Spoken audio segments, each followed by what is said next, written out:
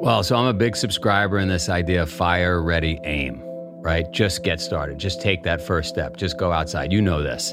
I think we all get stuck sitting around. Subconsciously, our legacy hardware and software is avoiding discomfort. Like it kept us from falling off cliffs and freezing out in the snow and drowning. And the sooner you recognize that that's just like old hardware that you don't need because you're not going to get attacked by a lion when you go outside or drown in the rain. And so if you can change your mindset to like embracing tough stuff and committing to it, you just have a better life. Just take that first step, and that first step leads to another step, and before you know it, you get it done. That's Joe Sena, and this is episode 567 of the Rich Roll Podcast.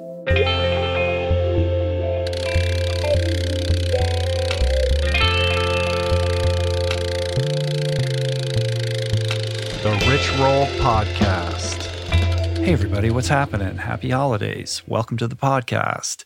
The gift-giving season is upon us, and although I'm both sad and amazed that we are temporarily sold out of my new book, Voicing Change, we should be restocked in the next few weeks. At the same time, I happen to have just the thing for your secret Santa or stocking stuffer needs in the form of our Plant Power Meal Planner gift cards.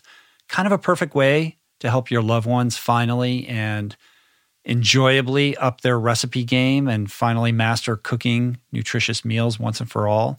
Right now through December 25, we're offering $20 off gift card annual memberships to the digital platform, which provides access to thousands of customized and delicious plant-based recipes, access to nutrition coaches for all the hand-holding you need, and full integration with automatic grocery delivery. So everything you require to prep and cook the selected recipes magically shows up on your loved one's doorstep. So fret not. To learn more and grab your discounted gift card today, click Meal Planner on the homepage menu on my website at richroll.com or go directly to meals.richroll.com. No promo code required. Okay.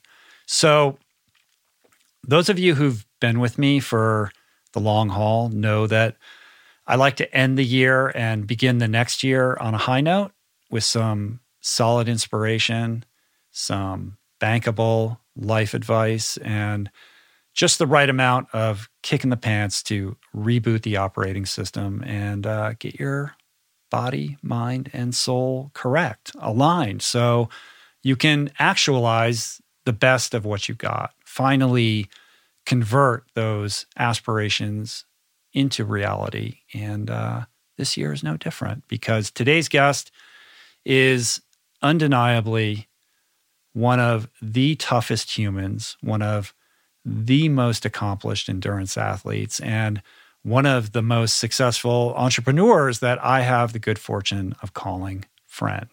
His name is Joe Sena, and if that name sounds familiar, it's likely because he is the mastermind behind the global Spartan race phenomenon. Some might also know that he is the evil genius behind the death race. I'll let him describe that one. But what not enough people appreciate, I think, is just what an utter machine this guy is, an absolute endurance freak who, in the period of just 1 week, completed the Vermont 100-mile run, the Lake Placid Ironman, and the Badwater 135 Ultra in 1 week. Think about that. He also completed 50 Ultras and 14 Ironman events in a single year, which is a certain kind of insanity and has to be some kind of record. And he once ran from New York City to Vermont on basically a whim. But this hustle, his relentless pursuit to push the envelope of possibility, isn't limited to athletics. It shows up in all areas of Joe's life, in business, beginning in high school, cleaning Mafia Don swimming pools in Queens. It shows up in academics. It took this guy 4 times to get into Cornell. And it shows up in service by way of this kind of beautiful open door policy that he maintains at his Vermont farm, where he puts all comers, any who dare, through what can only be described as a layman's BUDS program. It's got like a brutal routine that we talk about today, as well as this commitment that he has to leveraging his race series platform to help millions of people live healthier lives. Joe is truly an amazing human. Again, he's a friend, and his extraordinary story is coming up. But first,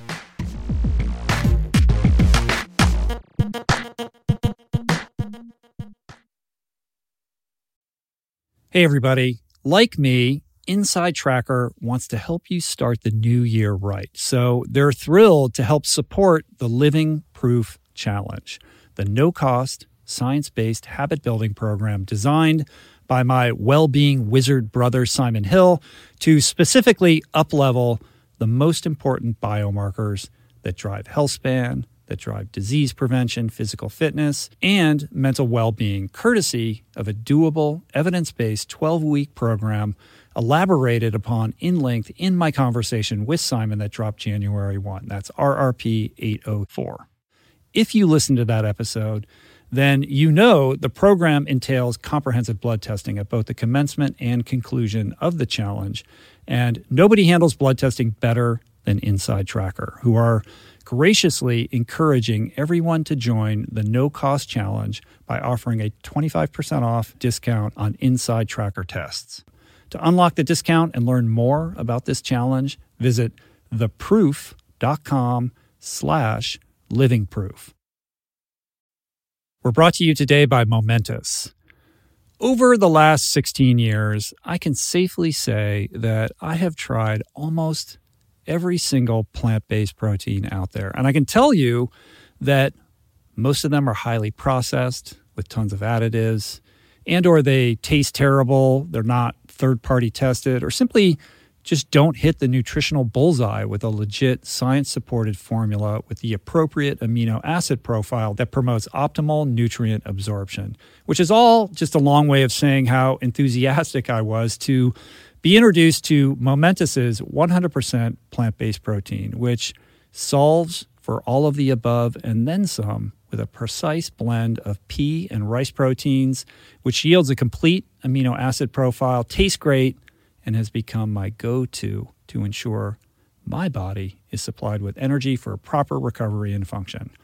Momentous products are simply the best in the industry, which is why they're used by over 90% of NFL teams, by Olympians, Tour de France champs, and world-class athletes across every sport. With all the BS in the supplement world, I trust Momentous's industry-leading quality standards and quality.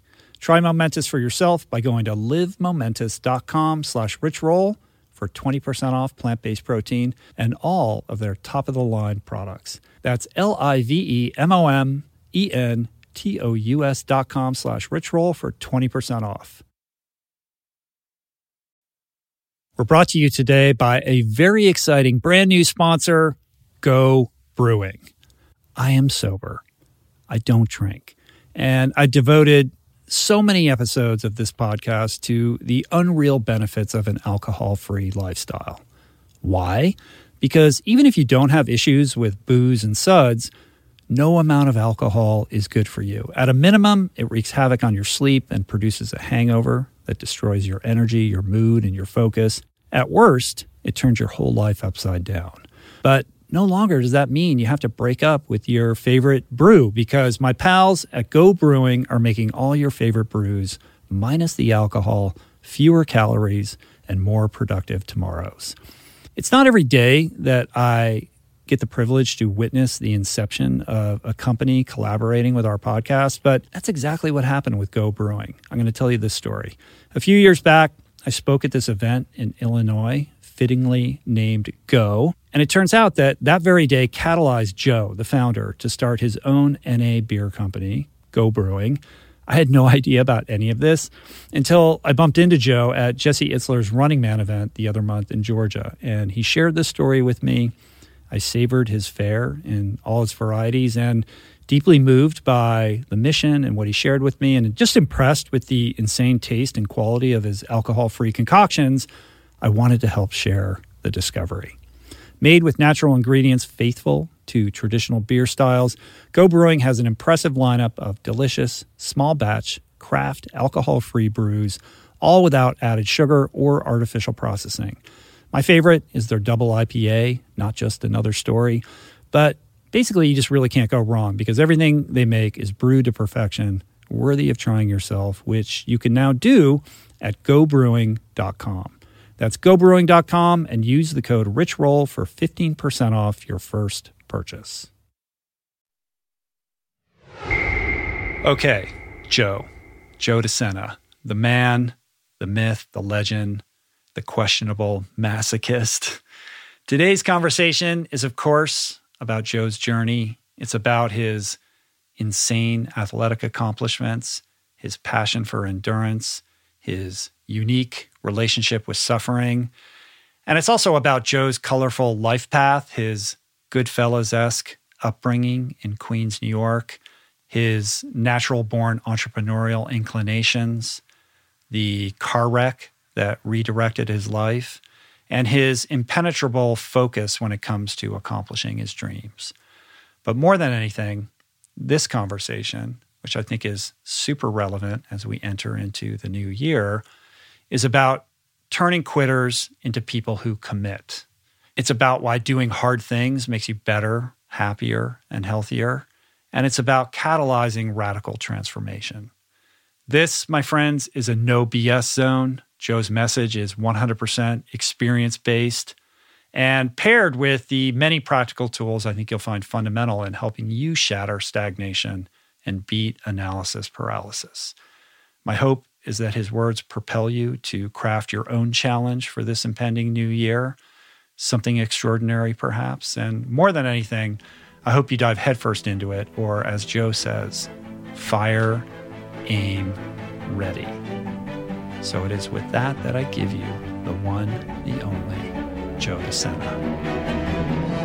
Right on, man. So good to see you. We've been trying to make this happen for so long. It's taken forever, man. I don't know how many. It's got to be 3 or 4 years. A couple years. I think the last time I saw you, I did your show when you guys were hosting an event at Dodger Stadium. Yeah, I think I like a last minute. Hey, Rich, can you come over to the stadium? And we caught you. We did some filming, and we knocked out a podcast. Right, we did a podcast, and then I did a little shooting with you for that documentary with Cal Fussman. Yeah. What happened to that documentary? It's done. Is it? And off the editing room floor, however you'd say it, and getting ready to be pushed out. So, yeah. What's it called? What the fuck is your exit strategy? And the idea is, and it probably I know it pisses you off, what are people thinking when they don't eat healthy, when they don't act healthy? And so like we talk about exit strategy in business, what's your exit strategy from the planet? Like, do you plan on living in a hospital for the last 20 years? Like, and that title came about because Cal, a mutual friend of ours, Cal Fussman, famous writer, invited me to breakfast with Larry King one day. And so I'm sitting there and I'm eating at Nate Now's? Yeah. So I'm having a salad and Larry is pouring sugar all over this bowl of cereal. And he's like, kid, what are you doing with the salad? And he goes, I eat like this. I got a colonic every day. And I just thought, fuck, like what's the exit strategy this guy? So... And it came from there. So is Cal like the protagonist? Is he's who we're like taking this adventure with? Yeah, we took the adventure with him, and he was impossible to deal with. And unbeknownst to me, 20 years earlier, he did it, maybe 30 years earlier, he did it with Jack LaLanne. And I think Cal's really good for an article or for film, but then like most people, falls off the wagon when there's no reason to be taking care of yourself. I just remember him being sort of obstinate in the interview, like pushing back. And it's like, come on, man. What do you get on board here. I fought my in-laws when I met my wife. My mother in the 70s was into yoga, meditation, all the stuff we were into. And she fought the whole world. And so there were no Whole Foods or yoga journals back then. So I watched the pushback. And it's pretty, maybe not in California, but the pushback is massive everywhere to this idea of just take care of yourself. Yeah. I mean, look at COVID in the U.S. versus everywhere else. Yeah, I wanted to ask you, I mean, it's got to be brutal right now for you with Spartan. Like, how are you keeping this thing from capsizing? When it first happened, I became friends 2 years ago skiing with the owner of Saks Fifth Avenue. He owns Hudson Bay Company, which is the equivalent of Saks in Canada, Saks Fifth Avenue. Incredibly successful guy. And when it was all going down, I was with Gerard Butler. Check this out. I was with Gerard Butler. I was in Sparta, Greece for the 2,500-year anniversary of Thermopylae. The movie was based on the battle at Thermopylae. And Trump closes the border. And at that moment, it became very real. Because up till then, we had closed a few races in China. I closed a few races in Japan. But it was like, no big deal. This thing will be over in a jiffy. And I'm in Sparta. And the country gets shut down, and I call my friend from Saks, and I'm like, what the fuck? And he says, he goes, you got to preserve cash. He goes, you got to preserve cash. You got to protect, the employees that you can, and you got to stay in touch with your customers. And thank God I had that phone call on March 13th, 14th, because I would have just we had 501 people working for us. I got 325 events shut down overnight around the world. And you can't keep paying people and bills and all these things and lawyers and better than anybody, lawyers and not have revenue coming in. So, I'm ashamed to say, I thought, I didn't listen to the advice of him. I didn't listen to the advice of my friends that run hedge funds. I thought, come July 1, we're back. Right. The world is back. Well, we've never seen anything like this in our lifetimes. There was no reason to think that we wouldn't be able to get over the hump and get back to some level of normal. And I'm an optimist. I mean, our whole business is based on optimism, right? And I just thought, well, here we are. So did you have to lay off a bunch of people? 350 people furloughed. And I think we just did a few more. Silver lining in all this is we became a lot more efficient as an organization. There were a lot of deficits in our company that we never tended to, technology, CRM, e-com, go down the things that we just didn't have time for, putting on 325 events.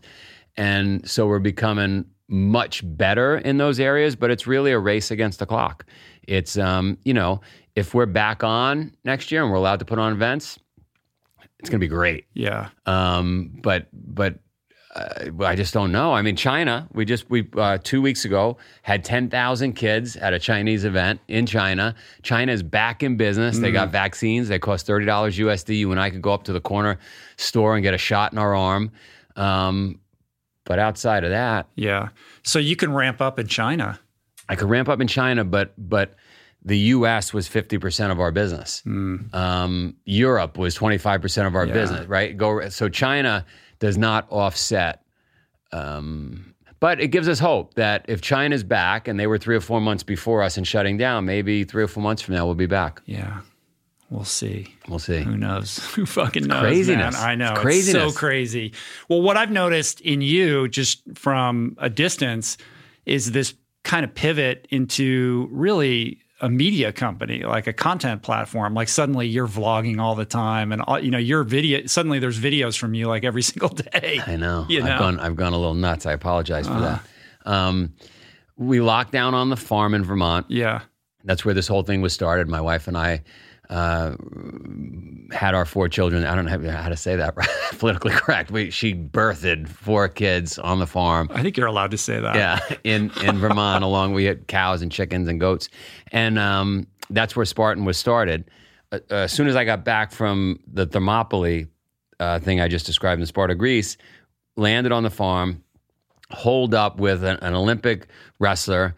That's another whole story. A video team. A bunch of people on the Spartan team, trainers and so forth, 12, 13 of us. And we just started filming every day because there was nothing else to do. Right. Preserve your cash, protect your employees, and stay in touch with your customers. So just film because I like to work and we couldn't put on events. And so that's what we did. Yeah, and you keep the brand strong and you keep people excited about what Spartan is, and they hear it from you directly. Yeah, so just lots of filming. But as you know, it drains your energy levels because right before we just started this podcast, anybody listening or watching, Rich and I were talking regularly. As soon as the filming started, you perked up, your chest came out, and you were like, I'm trying to be normal, man. I want this to be as relaxed as possible. No, but we both did it. Yeah. And you don't even notice you're doing it, right? So it just sucks energy out of you. Well, I just noticed, I think this is the 5th podcast I've done in the last 7 days. We're on a bit of a tear. And it's draining, man. Like, I don't know like how Rogan does, 4 or 5 of these things a week. Maybe it's because he doesn't prepare, but like I prepare, like I put a lot of energy into it. Yeah. I want it to be this amazing experience. And when it's done, it's kind of like an athletic event. Then I go home and I crash. It's like it is its own kind of endurance thing. And it does take, even though it's not physical, there's an emotional like energy toll that it takes. It'd be easier. I think you'd agree with this. It would be easier to go for a run. Oh, for sure. Right? Yeah. And your mind is working, but your body, you're breathing, and you're sweating. And this is... Also, I can control that, With this, it's sort of like there's an aspect of trying to, have guardrails up and direct it in a certain way. But at the same time, you have to like let go and allow it to be what it wants to be. So there's a vulnerability with that. That's different from going out and pushing yourself where it's just you and you.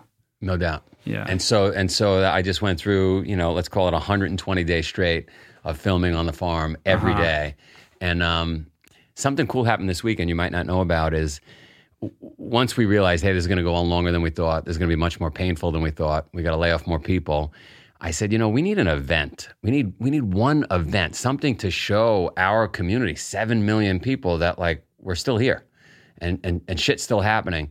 So this past weekend, we brought 12 women, 12 men from CrossFit, from triathlon, from the NFL, Spartan, and we brought them all together to find out who's the fittest of them all. And we held and my team came up with the whole thing. I can't even tell you all the names of the athletes that were there because my team organized. I just wanted to have a Spartan event, and they came up with this whole thing.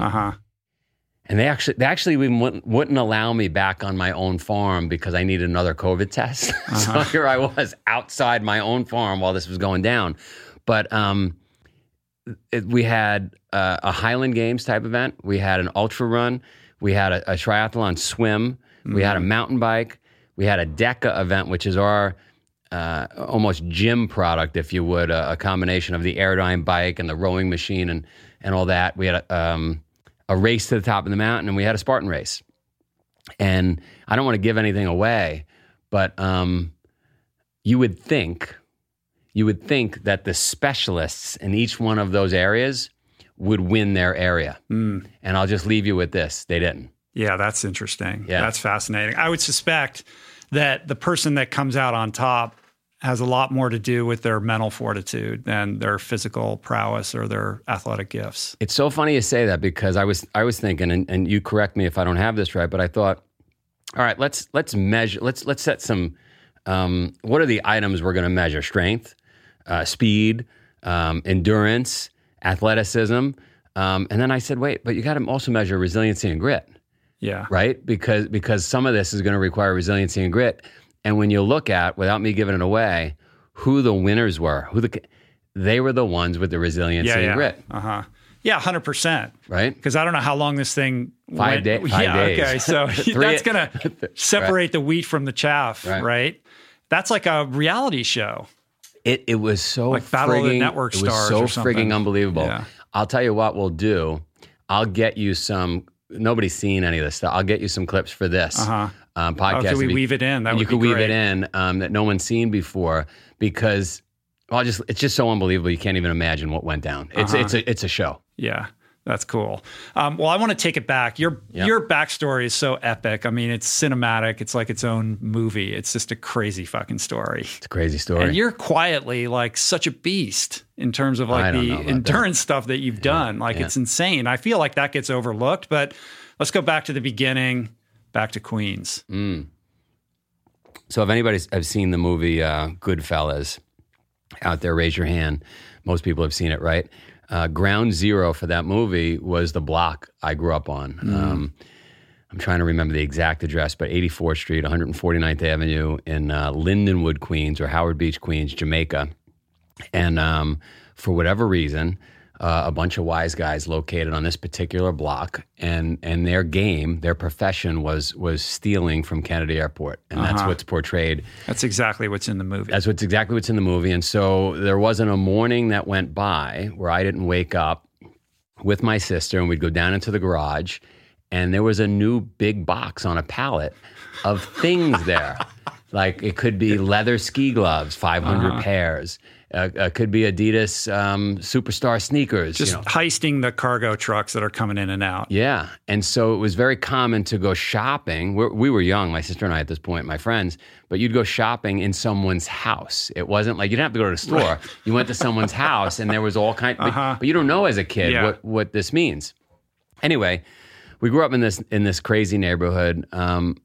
My parents are getting along. Everything's fine. Your dad part of that or just the neighbors? So the way I'll answer it is my dad had a trucking business in the airport, eventually a fairly large warehouse and air freight business. And it was hard.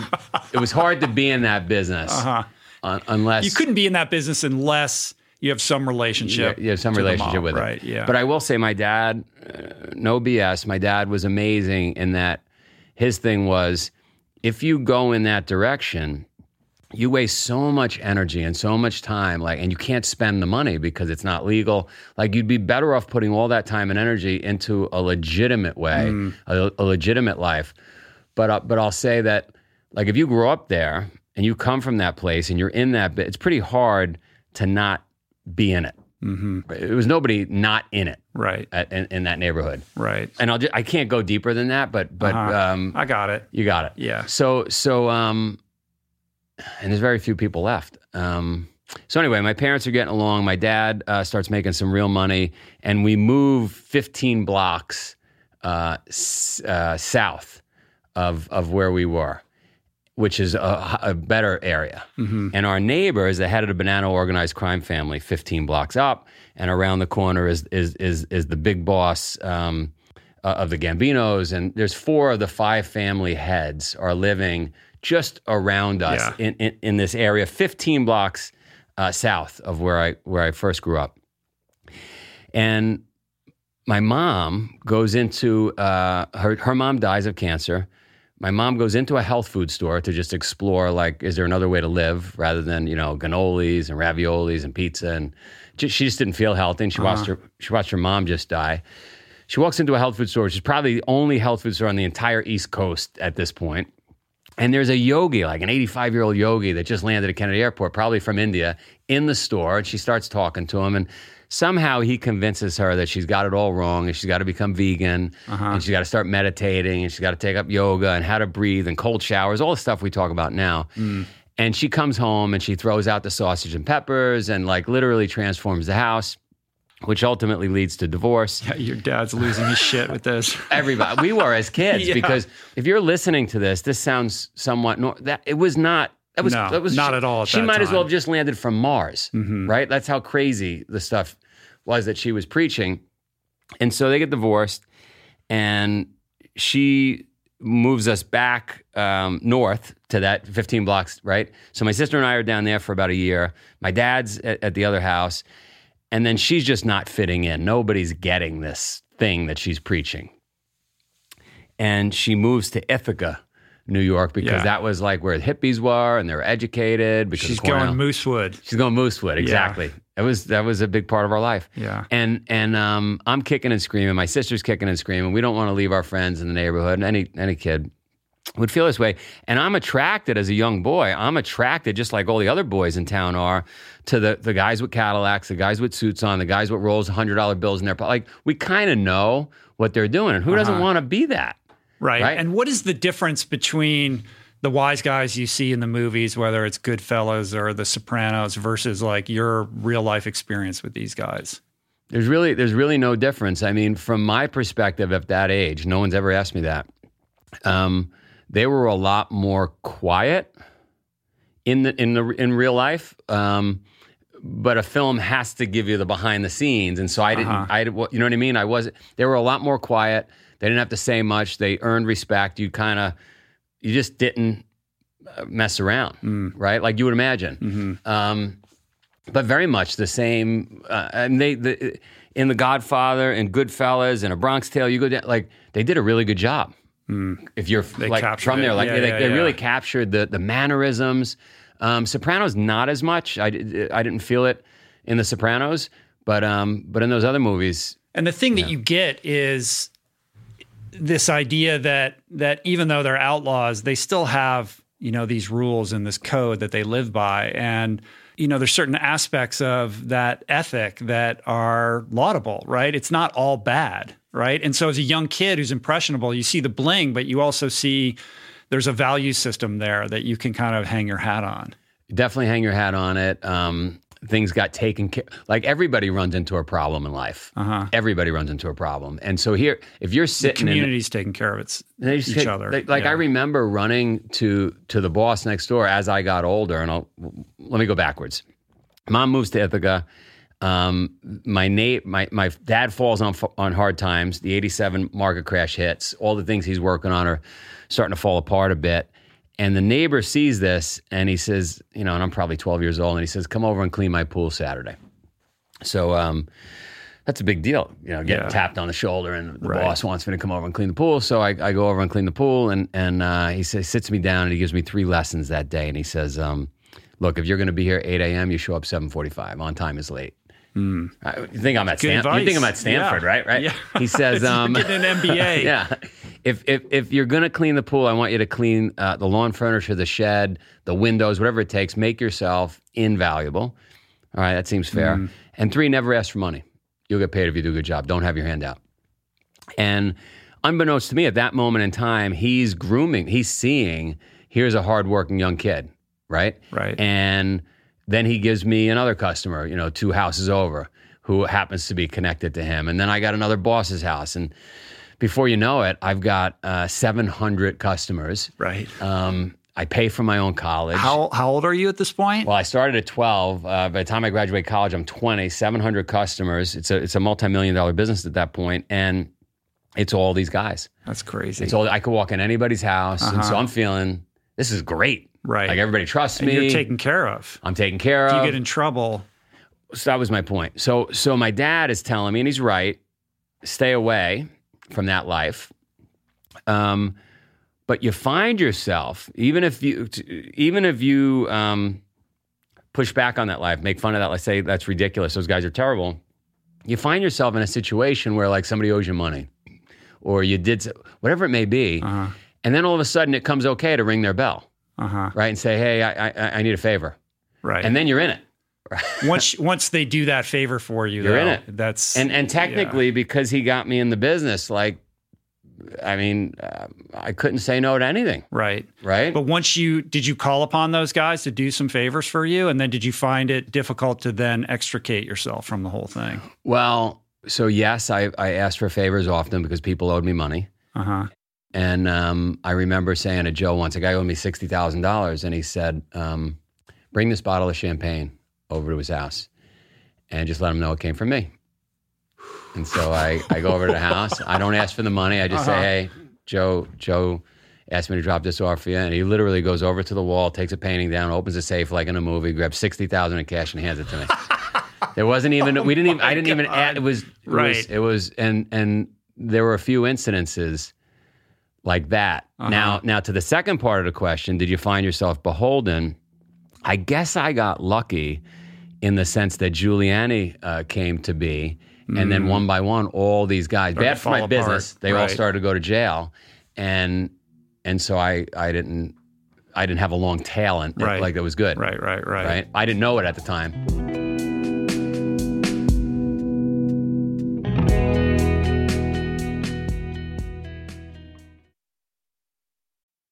We're brought to you today by Birch.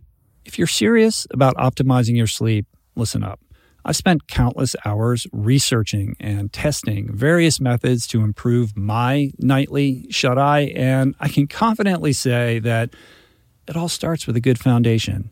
And if your bed is old, if it's uncomfortable, lumpy, then your sleep inevitably is going to be impacted. So it's important to invest in a quality mattress, one that's insanely comfortable, that's organic, sustainably made, and that, my friends, is a Birch mattress. Fair Trade and Rainforest Alliance certified with the finest quality organic natural materials like organic fair trade cotton. Birch mattresses are made with none of the toxic chemicals and off-gassing produced by most major brands. Kind of important not to be breathing that for a third of your life, I'd say. Plus, it's super luxurious. I've been sleeping on Birch for about 5 years, and I'd say it's the perfect ratio of soft to supportive. And the craftsmanship is just next level. I've got one in every room of my house. I love it. Pretty sure you will too. And right now, Birch is giving 20% off all mattresses and 2 free EcoRest pillows at birchliving.com/richroll. That's 20% off and 2 free EcoRest pillows. Sleep better with Birch. We're brought to you today by Seed.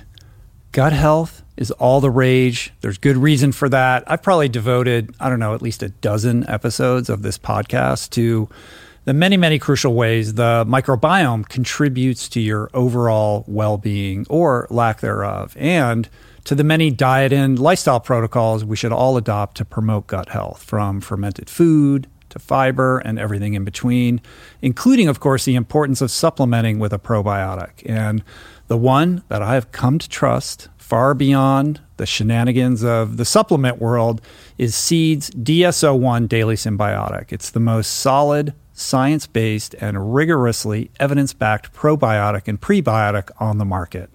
Formulated for optimal digestion, gut immune function, gut barrier integrity, skin health. In fact, my 16-year-old daughter has been using it to clear up a significant acne issue, and it's been wonderful, as well as many other systemic benefits. Like I said, I've been taking it daily personally for years. I love it. My body loves it. And right now, for our listener community, Seed is offering 25% off your first month of Seed's DSO1 Daily Symbiotic. Visit seed.com/richroll and use the code richroll25 to redeem this offer. That's seed.com/richroll or code richroll25. Meditation has been a recurring theme on this podcast dating back to its beginnings. And in conversation, always leads people to asking me about the best way to begin. There are no shortage of modalities, of resources, and apps available. I have experience with many of them, but my mainstay, I have to say, the one that I have found most useful is Waking Up. It's this unique treasure trove of wisdom that has become so important to my daily routine that the app finds itself right in the dock of my phone for immediate fingertip access. Beyond its robust catalog of daily meditations, it's also this extraordinary library of mindfulness resources that go well beyond the strictures of meditation, with courses on stoicism, cognitive behavioral therapy, time management, procrastination, as well as thoughtful conversations with leading scholars on everything from psychedelics to happiness. It really is one of the most worthy investments you can make in yourself. And listeners of the show can get 30 days to try Waking Up for free. Plus, you'll save $30 on the in-app price. If price is a concern, Waking Up offers the app for free, astonishingly for anyone who can't afford it. You can find the links on their website to get a full scholarship right now. Just go to wakingup.com/richroll to start your free month today. That's wakingup.com/richroll. So where does Cornell come into the whole thing? So, like kind of in the middle of the pool business, right? Yeah, so I'm running this business. I'm feeling great. It's growing. I buy a backhoe and a bobcat, and I got a building, and like it's a real business, right? And my mom's living in Ithaca, so I have to spend a lot of time in Ithaca. That's where I live, and I'm going back and forth running the business by my dad's house, going back to mom. And I'm leaving high school in Ithaca, going back to run my business, no intention of going to college. I didn't have, like most families, where they bring you on a college tour. It was even though I lived in Ithaca, where Cornell is low, no one told me anything about school. And my grades weren't that good. And my friend says to me, hey, why don't we go to Cornell? And I'm 2 months from graduating high school. Yeah. And I said, well, how would we go to Cornell? And he said, my dad's a professor. He'll get us in. And that made perfect sense to me, because I grew up in the neighborhood where you'd have a guy and he would get you into a restaurant or whatever. So this is like, we'll get us in college. Yeah. So we both get dressed up. We do our interviews. We do everything we're supposed to do. It's going to be a shoo-in. And neither of us get accepted. And now I was intrigued. Like, oh, we have a guy and we can't get in. And now I'm intrigued in this thing. And tell me I can't. Now I got to do it. Now where does that come from? Because that's just born and bred into you. It's probably a neighborhood thing. Like when let's go back to your conversation about resiliency and grit and those athletes. In this neighborhood, these guys went to jail. They got killed. And that was just part of the job, right? And then if you were running a somewhat legal business, you owned a local pizza place or a trucking company, or whatever, you hustled. You were up at 5 a.m. Yeah. The diesel trucks were running. The pizza place was second generation, third generation. They were making pizza. You know what I mean? Like everybody just hustled. So probably comes from that. It probably comes from just seeing this, like, fuck that. I'm going to get this done. Kind of. Like there's no no. Right. So you get the no. We get the no, and I'm debating. Now I want to go, and I'm debating going back to run my business. And my friend says, listen, my dad just said we can go extramural. We could take 3 classes each. When everybody else gets matriculated into Cornell, we could take 3 classes each. They'll do 5.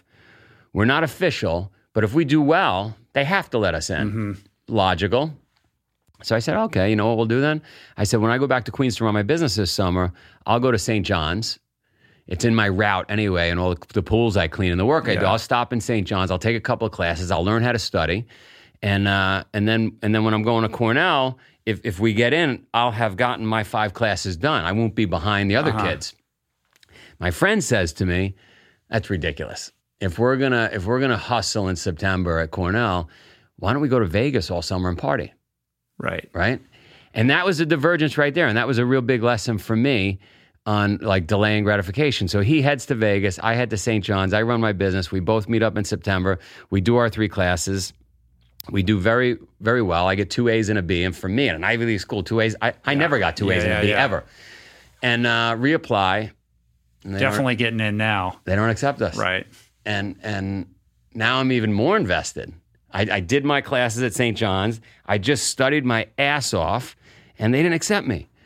And the admissions woman says to me, listen, we'd have everybody and their brother, trying to get in here if this was allowed. You're going to have to go to another school, and then after 3 years at like Ithaca College or somewhere else, then apply. And I was like, maybe you didn't hear me. I want to go here. Right? So I'm going to do it again. And then she's got to let me in. And so he diverts. My friend taps out. Does he go back to Vegas? He goes back to Vegas. He goes to UNLV. And I go back, do another semester, do well, reapply. They don't accept me. Do another semester. I do well, don't accept me. My 4th semester, I'm broken. I finally hit my limit. This is your own death race. Yeah, it's my own death race. And I'm just feeling like my business is doing well. I got all these, I don't need this. Right. I don't need the headache. And I tell my mom, I'm going to pack it in. And she was probably bragging for 4 semesters. Her son was going to Cornell, even though I technically was not a Cornell student. And she says, go meet my yoga. She teaches yoga, my mom, at this point in the living room. And she says, go meet my yoga student, Professor Anita Racine. She might be able to help you. I don't know.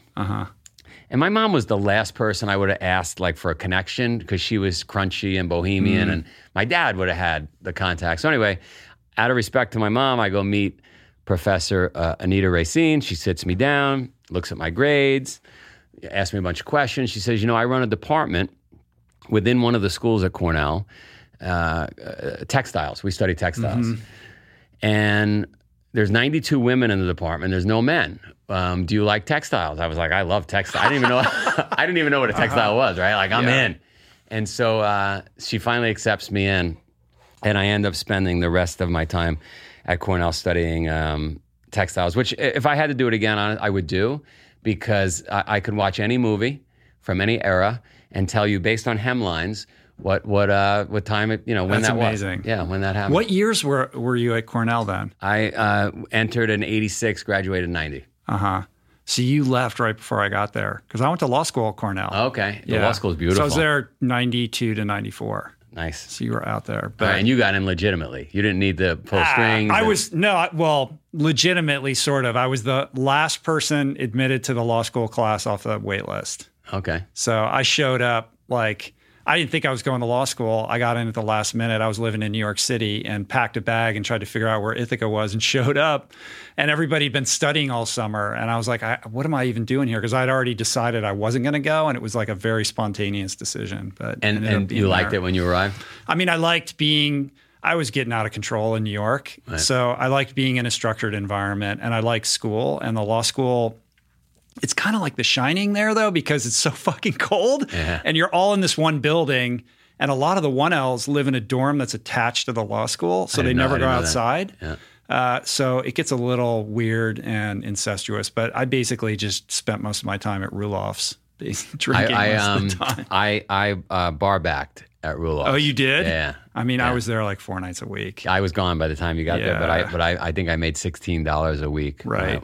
And that's tough when you're making money, mid 6 figures or whatever you're making in the pool business. Exactly. But it was good for me to, it was a way for me to mingle and meet other people while I like to work. Obviously you're hearing that in my story. And rather than wasting time just drinking, which is the way I looked at it. I was around it while I was working and getting paid. So I could have used you in my orbit back then, man. I needed a little discipline at the time. Cool. So then you get out of Cornell, but then it's back to the pool business. So, first of all, anybody listening that doesn't know Cornell, and correct me if I'm wrong, Rich, but the law school to me feels most like Cambridge or Harry Potter, at least from the outside, it has that look, right? So I'm about to graduate on time, which was unbelievable because I was so far behind from those 4 semesters. And I take Professor Ben Daniels' class at the Graduate Management School, MBA program. Right, you did a combined, like you get. Well, I didn't MBA. do the combined. They didn't accept me for the combined. It was just I clearly was not smart enough for this whole thing. But I was allowed to take a class there. A lot of people took the entrepreneurship class at that school, and as part of it, we all came up with a business plan, and we presented that business plan to a panel of judges, and I won. I won the $5,000 award that came from the owners of Riuniti Wines. They were awarding every semester $5,000 to the best idea, best presentation. And the judge, one of the judges was an Italian guy. And being from the neighborhood I'm from, I clicked with him and I bought him a bottle of Sambuca. I brought it over his house and we got to know each other. I didn't buy the winning slot, by the way. I just got to know him. I got to know him. And he said, "What are you doing when you graduate?" And I said, first of all, what was the idea that allowed you to win? So do you remember at Cornell and many colleges, they had Champion branded sweatshirts with the silk letters sewn on the front, Cornell. Sure. And they were $50 or $40. And I just thought the way those sweatshirts were made were people would buy the Champion sweatshirts, the stores at Cornell or any would buy the sweatshirts, and then they'd have a couple of seamstresses, because I was studying textiles, would sew those letters on. And I just thought I could make them in Asia. I could make them for each school. I would change the wristbands. I'd add a little bit of Lycra so they didn't blow out, because everybody would roll up their sleeves. You'd wear those things a couple times and they were done. They would blow out. And so I had this idea for a better cut sweatshirt that was cut and sewn in Asia, labeled in Asia, and they liked the idea. And so they gave me $5,000 to do it. It's amazing you didn't go into becoming some huge Garmento. I should have. Yeah. I should have in retrospect. But so he says to me, "What are you doing when you graduate?" I say, "I'm going back to the neighborhood. I got this business." He says, "You're an idiot." I said, "What do you mean?" He said, "You have a work ethic. I can see it. You can talk. You should go to Wall Street." And I didn't really know much about Wall Street. I just knew the '87 crash. And I just decided that, I want to run my business. Gotti was becoming a really big name back then. And I was plugged into that whole thing. Yeah. And he stayed in touch with me. So I went back to the neighborhood. I run my business, kept building it up. And he stayed in touch with me. He called me. This guy called me every month on the month. "Have you sold your business yet? Have you gone to Wall Street?" "No, Al, stop calling me." Right? Every month for like 35 months. Wow. Okay. And finally he convinces me. He calls me one day and he says, "Hey, I'm going to give you a stock tip. If you're not going to listen to me, I'm going to give you a stock tip." And I had never bought a stock before. I was busy running my business. And he says, "I want you to buy this stock, Syntex." So it's probably like 1993, 94. "I want you to buy this stock, Syntex." Again, I don't have an account. I don't know anything about it. That day, I'm going to pick up money from a pharmacist. One of my customers is a pharmacist. He owns a pharmacy. And he must know about this pharmaceutical, Syntex. Ring his bell. I'm going to pick up my check. And I said, "Hey, my buddy just told me to buy this stock, Syntex." He goes, "I can't believe you're bringing that up." I said, "What do you mean?" He says, I was just taking a shower. I was thinking I'm going to buy some today. And he brings me in the house and he hands me my check. He owes me a lot of money. And we had done more than... Yeah, it was like 140 grand or something like that, right? Yeah. Because then we were not just doing swimming pools. We were rebuilding houses, doing patio work, et cetera. And he sits me down. He calls up his broker and he says, "Hey, you should buy 10,000 shares of this thing, $14 a share, 140 grand." And he goes, "You're single. If you don't, you're making a lot of money right now. If you lose it, it's no big deal. When you're married and you've got children." So anyway, he talks me into it. I buy 10,000 shares. Next day, the company gets taken over. I made $100,000, and I was like, "I'm going to Wall Street." Right? This is a hell of a lot better than cleaning swimming pools and having to chase my money and bring bottles of champagne to get the safe to open. And so anyway, that was it. I sold my business to my employees. They still run it today. They're multimillionaires. They're great guys, and went to Wall Street. Wow. Yeah. And had to take a serious pay cut initially, right? Big pay cut. I went down to 35 grand a year, and then thought I was a genius and started trading stocks and options and lost most of the money I had accumulated up until then. But then dug myself out and figured it out and ended up building a business and started my own firm where we executed orders, believe it or not, for the JP Morgans, the Morgan Stanleys, Goldman Sachs, Bank of America's. They were our customers. Everybody says, why? Why would the big banks give business to a pool guy? And I just learned in the neighborhood how to service customers, how to do a good job, a better job than whoever they were using. The people skills. I had good people skills. We hustled. If we had to take a loss on a trade, kind of like clean the windows and clean the shed, even though you're only getting paid to clean the pool. Yeah. Don't ask for money. If we had to lose money, we lost money. And then there was one secret weapon I had, which nobody had. My neighbor, who ended up going to jail, had a table at a restaurant in Harlem called Rao's, R-A-O-S. You see the sauce in a lot of stores. Yeah, I've seen that. It's from that restaurant. It's from that restaurant, and that restaurant only has 10 tables. It's been around since like the 20s. You can't get a table at Rao's. Denzel Washington's in there. The head of New York Stock Exchange is in there. A couple of wise guys. You cannot get a table at Rao's. I had a table because my neighbor went to jail, and so that definitely helped my Wall Street business because I was able to bring potential clients to Rao's, and that's how. And so where does the endurance impulse start to enter? You got this like guy in your building, right, who's running stairs and shit. Like, are you just gaining weight and feeling lazy, or where does it begin? Yeah, well, go way back. My mom introduces me to. Like, she's running marathons. She introduced me to this Transcendence run in Queens. I don't know if you know it, that 3,100 mile. Yeah. I had Sanjay Rawal on the podcast who made a movie about it. Yeah, exactly. Yeah. We invested in that movie because you did? We gave money to that movie simply because of that connection to my mom. So anyway, she introduces me to that race. If you're listening, it's 3,100. So was she a devotee of the that guy? Was one of her gurus. Right. Yeah, Sai Baba was another guru. And so, for those listening, there's a race in Queens, New York, called the Transcendence Run. It's 1 mile loop, 3,100 times. Takes 50 to 60 days to complete it, and about 8 people every year attempt it. Right. And so anyway, she introduced me to that. Probably Ironman. I'm seeing on TV, marathons. But you weren't an athlete in high school. Not an athlete. I BMX'd. That is not considered an athlete by any means. But I was a crazy person on a BMX bike. Like I would bike tens of miles on this, and it's hard to do that with one gear and a little bike. So that was the only skill I had, if you could even call that a skill. So fast forward, when I was running the business, I'm mixing cement, I'm laying brick. We are working physically every day. So I've got that kind of endurance, and it feels good. Now I'm on Wall Street. And I'm sitting at a desk, and we're doing 2 or 3 dinners a night, and I'm getting heavy, and I'm feeling terrible, and I still don't want any part of yoga or any of that crunchy stuff my mom talked about. But one day, the elevator's broken in the building, and I got to go up to the 30-something floor, and so I'm taking the stairs.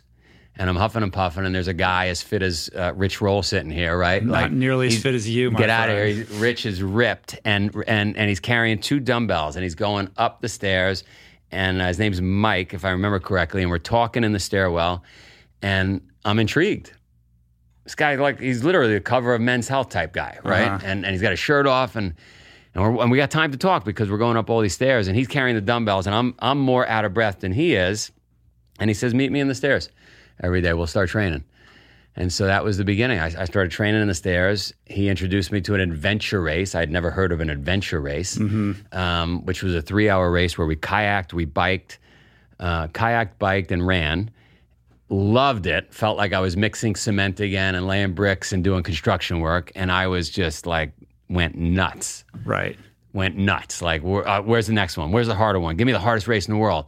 And I just chased races and it was my way of eliminating some of the stress I had on the trading desk and all that insanity.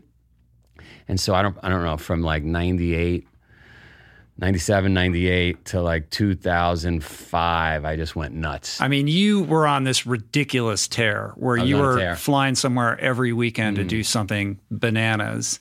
Yeah. There couldn't have been that much training during the week in between with the work schedule that you're holding down.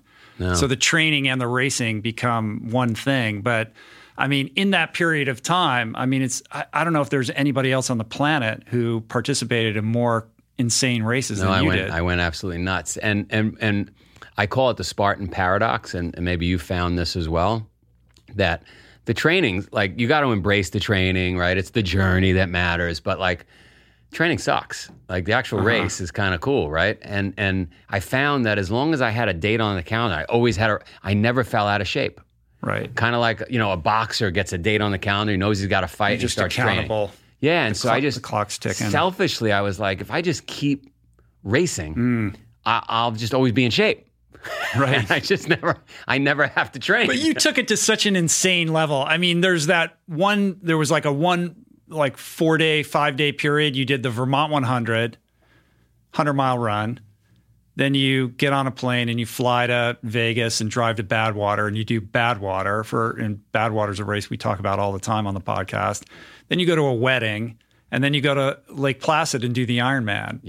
Like 4 days? You did your research, yeah. 5 days or something like that? The hardest part of that whole week was the wedding. My feet did not fit in the shoes. How do you go from running the Vermont 100 to running Badwater? I mean, I paced Dean Karnazes at that race, and it almost killed me just trying to support that guy. Yeah, it was hot. It was 137 degrees the day we did it. It was hot. My shoes melted. My shirt melted. And I don't know. There's something amazing about the human body. The body gets more efficient. You would think, like, everybody talks to me about, well, you got to recover or whatever. And I don't know, if this was the 1700s, 1800s, you and I would not, we wouldn't stop on a mountain with our horse and carriage and say, it's recovery day today. Right. You just keep going. And the human body just gets stronger or it dies. And so I just found, for me, just get stronger. Like my fastest time, that 100-mile run in Vermont, fly to Vegas, go to Badwater, my fastest time in that 235 miles was the last 13 miles up to Mount Whitney. Like that, I was flying. So that climb is brutal. I ran that whole thing like a lunatic. I probably passed 8 people. And just because your body gets more efficient. I'm no special athlete. All I did was BMX as a kid. What the hell am I, Yeah. So the best part is how you finished the marathon in Lake Placid, though. Yeah. Well, what happened was I'm feeling great in the swim. We get there. I sit in an ice tub. How are you feeling great? I'm feeling great in the swim, right? Cold water, and I'm crushing it. I get on the bike. I'm feeling pretty damn good on the bike, and I'm like, you know what? This is going to be great. And within 3 or 4 miles on the run, I was dead. I was smoked. And I asked a couple of kids. I said, hey, on the side, do you have any aspirin, Advil? They said, no, but we got beer, and I don't drink. Give me a beer. And I drank 1 beer, 2 beer. So I basically got drunk. I was eating hamburgers. I couldn't consume enough during that marathon. Yeah. But you got that done, man. I got it done. That is so impressive. Yeah. And then you've gone on, you did Furnace Creek. You did this crazy 350-mile thing in Quebec in the wintertime. I biked from Vermont to the Furnace Creek start line. Get out. Yeah. That was a 14-day bike ride. Oh, my God. That was your training. That was my training for that. Yeah. Yeah. Wow. I went nuts. Whatever. There was a year where you did 50 ultras and 14 Ironmans? That's got to be a record. I was in the reason that happened is I was in a bad car accident. And I was thrown out the window at 85 miles an hour. My leg was ripped out of my hip. So I'm laying in bed, and the doctor's saying, you're not going to be able to walk again. You're crutches, a wheelchair. And I just kept going to different doctors till I got a doctor that said you'd be fine. And Lisa Smith, I don't know if you know her, she had gotten me into some of this stuff. So she called to say, how are you? I heard you got in a car accident. I said, look, it doesn't look like I'll be doing these adventure races anymore or whatever. She said, why don't we do Ironmans? And I maybe I had done one Ironman at that point, or maybe two. And she said, well, just do every Ironman there is. It's like, all right, let's do it. Yeah. Because I was just out of the hospital. Right. My leg had been ripped out of my hip. And a lot of times when you're hurt, though, you see those athletes come back stronger, right? And so it just gave me something to look forward to. And I went nuts that year. That year ended because my wife was 8.5 months pregnant with our first child. I was at an Ironman. I had just barely came in walking on the marathon. I was just exhausted, as you can imagine, from doing all those things. And she said, are we going to have a family, or are you just going to keep doing races?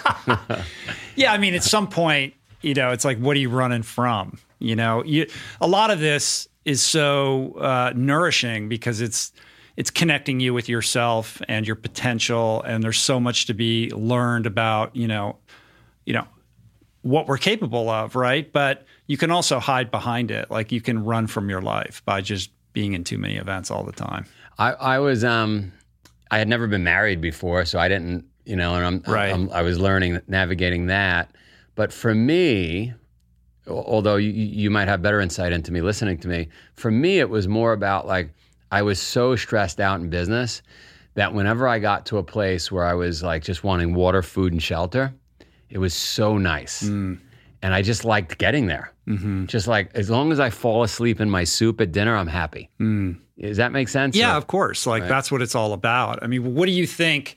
What is it what is that experience for somebody who's never been in that position before teach you? I guess for me, I needed to meet myself. Right, I needed to find out who I am. Am I tough enough? And I liken it to if I had a Ferrari in the garage, and I just looked at it and I polished it and showed photos of it, versus I took it out on the track and I raced it up against however you race a race car. You get to see how it handles, and so I was just, I guess, learning to see how do I handle? Right. How do I do? Right. And you get humble. I don't know about you, but I gained integrity during all those crazy adventures because I liken that to a structural engineer that checks the integrity of the parts and pieces before he puts the building together. I was testing the integrity of my parts and pieces. And I think when you've suffered like that, like you've suffered, like I've suffered, it knocks the edges off. Yeah. And it's when I meet a really tough wrestler or a Navy SEAL or Delta Force operator, and they've got a somewhat soft handshake, they're that way for that reason. They've been through some tough shit. They don't need to squeeze you. Does that make sense? Or yeah, I get that. I mean, I think when I think of you, to extend the car analogy, your RPMs are running so hot all the time because when you get back from that race, you're in Wall Street. So you're burning it in a different way. So there's no recuperation. It's amazing you didn't just completely flame out. Yeah, I had zero recovery. But the other thing, the other thing is, I mean, I remember flying to you'd be able to look this up if my memory's off, but I remember flying once to South Africa to knock out an Ironman, literally land on a Friday afternoon, put my bike together, wake up in the morning, do the Ironman, at the finish line, take my bike apart, put it in a box, and leave. And then get back to New York, work however many days I had in New York, 3 days, and then fly back to Western Australia. It was crazy. What are people in the office thinking? Well, it cost me. It cost me a lot, right? Because then if the boss you is can't always... be fully present. I wasn't present. Yeah. But that's the negative. The negative was I was showing my people that I wasn't really interested, right? So that was bad for business. But what was good for business was that became my brand. Everybody else's brand on Wall Street was like drinking and partying. My brand, which didn't exist, at this time in the early 2000s, late 90s, was I'm the adventure guy that takes his customers to do yoga, right, and on run. Nobody was doing that. Yeah. Right? We climb stairs for fun. Yeah. We don't go drinking. Yeah.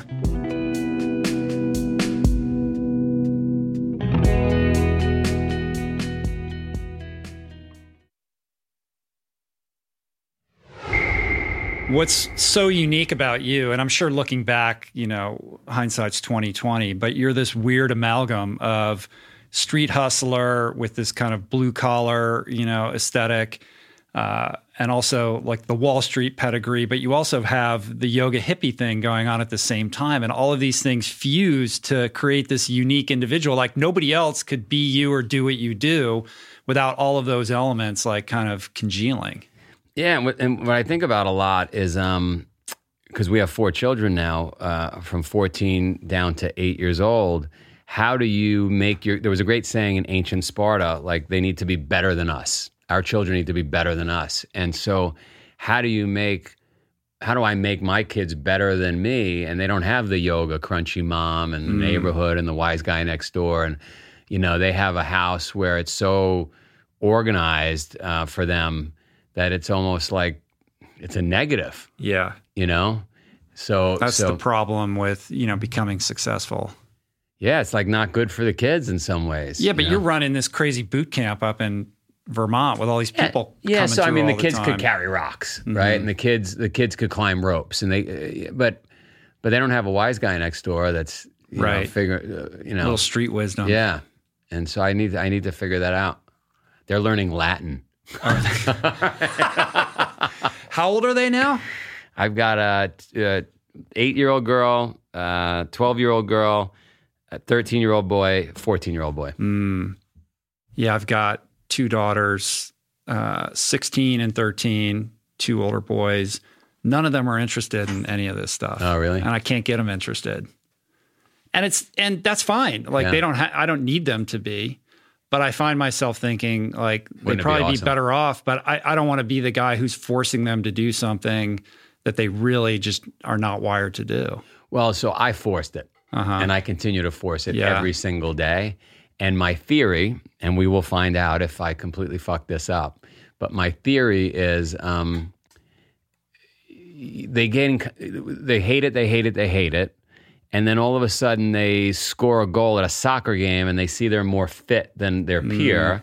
And then they hear from, hey, you're in pretty good shape, the coach said, right? Like, and then maybe it starts to stick. It clicks. Yeah. And I think I'm seeing that happen, but I might be seeing what I want to see. But I force it. I force it every day, and I've been forcing it since my oldest was 4 years old. Yeah. So, well, let's take it to you. So, basically, at some point, you rip the parachute ripcord, and you're out of New York, and you decide to move to Vermont, and it's going to be retirement. Yeah. So I've got a picture of a red barn on the trading desk, probably because in Ithaca, when I was a kid, I saw some red barn in a field. I mean, Ithaca's pretty idyllic. It's pretty nice, and that's what I'm visualizing the country to be. And I meet my wife, and I'm like, I want to find a place like that. I don't want to be around the craziness I grew up in. I want to get away from all these crazy people on Wall Street, and we're going to find a farm. And so we find this farm in Vermont. Vermont was not in our plan.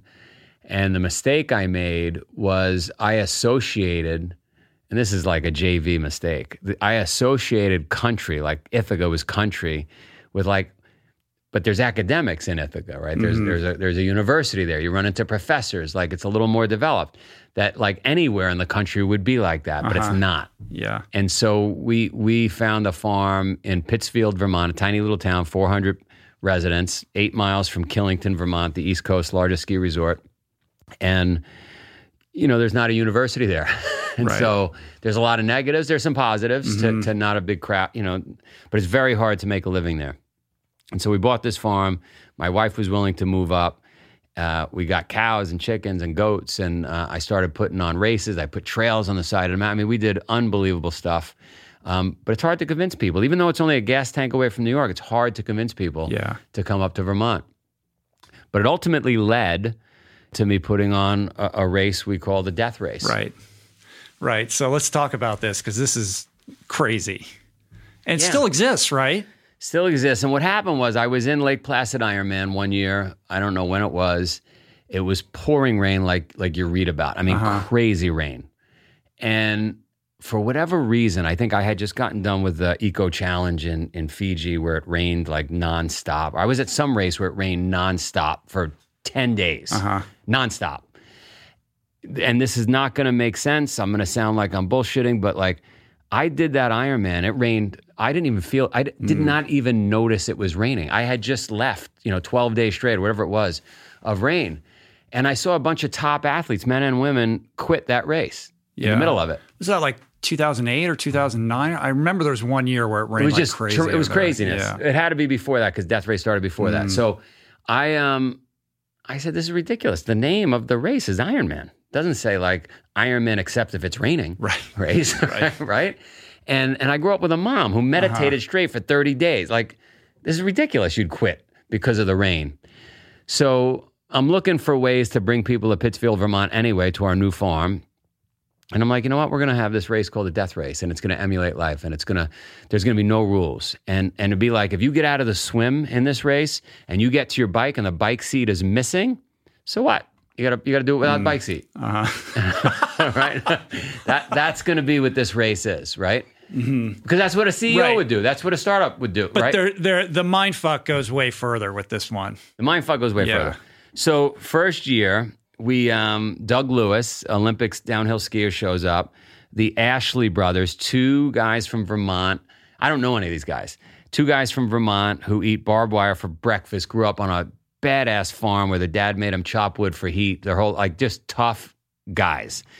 A teacher, a female teacher, and a kid I convinced from Wall Street to show up. There's about 8 people, just like the Transcendence Run. And they don't know when it's going to start. They don't know what it includes, but it's like hand sawing through a log, right? 12 chunks. So they're there for like 3 hours, hand sawing through this log, splitting that wood, crawling through a culvert. A culvert is a hole under the ground. This was 120 feet long that water rushes through, that they could barely fit in. Putting together a wheelbarrow with Japanese directions and no tools, right? But the thing is, you don't tell them when it starts, how long it's going to go for, when it's going to end, or even what they're going to be doing. And no idea. Right? They had no idea what they were getting into. And the two rugged Vermonters and the Olympic downhill skier are battling for first. And the teacher everybody else quit. The female teacher who's in dead last by like 5 hours, and we're trying to get her to quit because I can't manage the front of the pack 15 miles away from this woman in the back. And she says, you'd have to kill me. Like, she literally just would not quit. So ultimately the skier wins, and the brothers come in second, and then the female comes in third after the two brothers. And the race just became this thing. The New York Times picked up a story, and they came and filmed it, and the world got excited. And then all of a sudden, 300 competitors every year would descend upon Pittsfield, Vermont, and the race got tougher and longer and crazier with every year. So every year you're throwing something new at them, right? Like, it's never the same. Well, and didn't you have like a bus where you would stand there and say, you can get on the bus and quit? Oh, you have no idea what So what happened was, toying with them.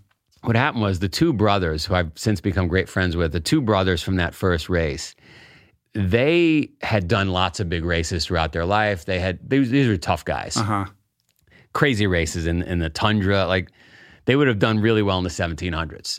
And they took on the persona of the death race after doing it that first year. They started to make little skull necklaces. They got tattooed. Like, they were just into this. And I started to see some of the videos they were creating, and they were training specifically for what we had just done that first year. And I said, they're not going to do the same stuff the next year. I'm going to change everything. Right. And it broke them. It drove them crazy because they had just trained for 8 or 9 months, whatever it was, to do exactly what I did. They could put a wheelbarrow together now. You're trying to figure out what their weaknesses are so you can throw something at them that's just going to derail their whole plan. Exactly. Yeah. And so every year became, what are they expecting? What are the competitors expecting versus what are we going to throw at them? It's diabolical. It was diabolical. Yeah. And so, they would roll into town, let's say on a Thursday night, getting ready for a Friday afternoon start, and they'd check into the general store and they'd have khakis on and shoes, and they'd be with their family, and I'd say, race starts right now. They haven't even signed the waiver yet. We're going right now. Grab an axe, and we're going. Uh-huh. And so it just became this mystical thing that still goes on today. Right. And there was a TV deal on the table at one point, right, that didn't end up panning out? Yeah, we had many, many TV deals. We've had so many TV people come up from the Discovery channels, the NBCs, and invariably everybody gets really nervous with that word, death race. Uh-huh. And Right. it's a crazy race. Yeah. People have come really close to dying. And so it How ironclad is that? Is that waiver? we make them in the waiver. It says we will bury you on the property. So we might not even tell anyone. How is it? It doesn't get like a lot of media though. You don't hear that much about it. It did get a ton of media, like 2007, 2008. But then from there, Spartan was born. Right. And Spartan took over, and then Tough Mudder and Spartan took over. The thing. I mean, Spartan's really born out of this idea. How do we take what's great about the death race and make it accessible for the average weekend warrior, and then scale it up and formalize it and standardize it. Like you're not going to find wood chopping at one. Right. It was more military based, like standardized for Spartan. But death race is my baby, and I love torturing people. And how many people show up these days? It's still about 300 people. And how many people finish? Depends on the year, what kind of mood I'm in. And I like how it's up to you. Well, it's really up to me because we could go till Monday, Tuesday, Wednesday, and we could say, all right, we only want 3 people finishing. So imagine you're 4 days into this, just hypothetically. Rich Roll is 4 days in. You can't see straight. And there's still 12 competitors. And I say to all 12 of you, I say, guys, I'm here. We'll go as long as you want. Right. But until we're down to 3, it doesn't end. Uh-huh. And people start dropping right there. So, right. It's like Hunger Games. Like you're overlooking the whole thing, going, how can I fuck with these people, and improvising. It's so as easy you to go. break people once. And what have you learned about the people that break last? Like, what does it go back to that grit and the mental fortitude that is more important than their physical conditioning? No doubt about it. You could tell right away the big muscular guys, they're out first. Uh-huh. They're out first, and it's a CEO, it's a mom that just waits everybody out. You must get Navy SEALs and guys like that coming in. I lost a Green Beret out there once. Literally lost them. We had search dogs, the whole thing. We found them in the attic of one of my barns sleeping. We had shut the whole race down looking for a Green Beret. We've had them all. We've had every form of military, the MMA, all of them have come out to try to test themselves. But, a lot of them quit in the first 3-4 hours. Wow. Just like, this is insane. This guy's nuts. Right. So Spartan Race begins. I mean, you're up in Vermont kind of trying to be semi-retired, and instead you build this empire. Yeah. So I'm done. We're having children, and this was going to be like my time to recover. We talked about recovery. And Death Race leads to this idea of Spartan Race, and 700 people show up to that first event in Vermont. And I happen to have Discovery Channel. There's a guy from Discovery Channel at that first event, and he's seeing people cross this. It's just a 3-mile race. Yeah. And they're crossing the finish line. He's like, oh my God, are you seeing these transformations that take place? And I'm not really paying attention to that because I've got logistical problems. Any race organizer, you're dealing with other stuff, toilet paper. And he's like, this is unbelievable what's happening here.